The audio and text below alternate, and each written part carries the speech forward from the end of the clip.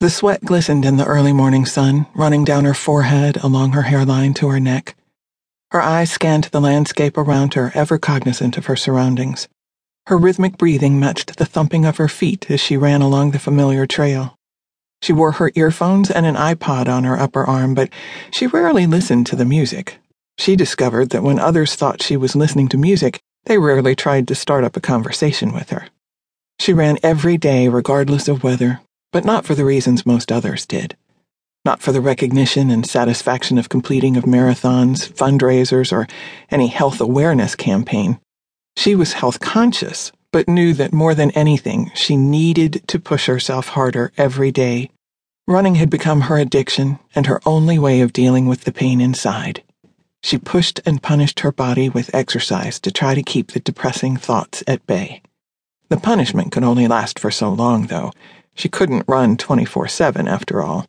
Boulder, Colorado normally had mild, high temperatures with lots of sunshine in early May, but today the dark clouds rolling in felt very ominous.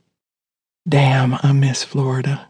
Thunderstorms were nothing new to her after growing up in the South and moving to Miami. She actually loved storms, the rolling thunder, the striking lightning, and the sound of a hard rain, and the power of it all combined. The colder Colorado spring weather had taken some getting used to, and she still wasn't crazy about it. Living in this landlocked state may just make her crazy, though. Winter was absolutely depressing to her. Miami winters were mild, to say the least, and it never snowed.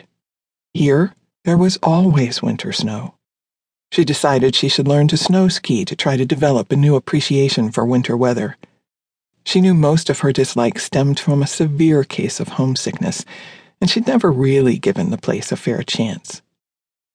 She'd had an uneasy feeling for the last few days and couldn't put her finger on any one thing that would account for it. She just knew to trust her instincts. They'd served her well in the past. As she continued along the trail, the hair on the back of her neck suddenly stood at full alert, and she felt someone watching her. She looked around nonchalantly, but only saw other runners, families enjoying the spring weather in the grassy areas, but no obvious bad guys lurking about. Well, they don't usually wear a big sign to announce themselves, though. But she'd been through too much in her 27 years to dismiss the feeling as nothing.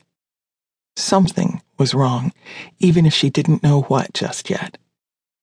She kept running, intent on finishing her run before the rain started.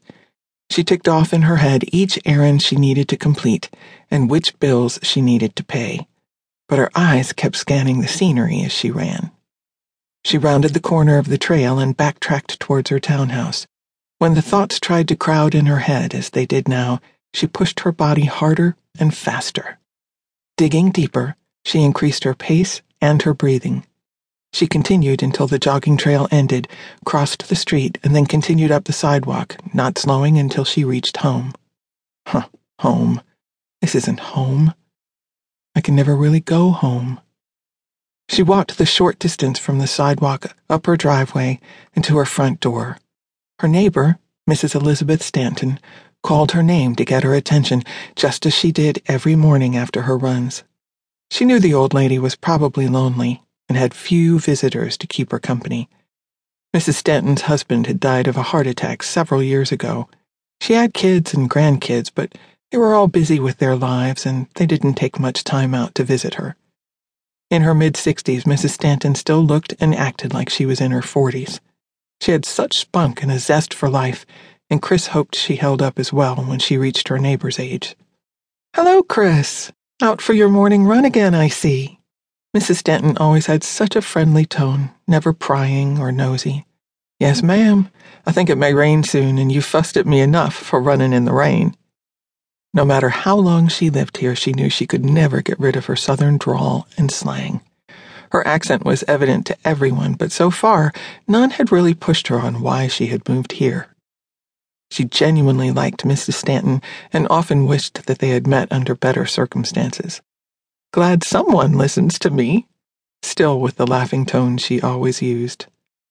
Chris bent over to pick up the morning paper lying in the driveway as Mrs. Stanton continued talking to her about how she hoped the rain came soon to water her newly planted flowers and shrubbery.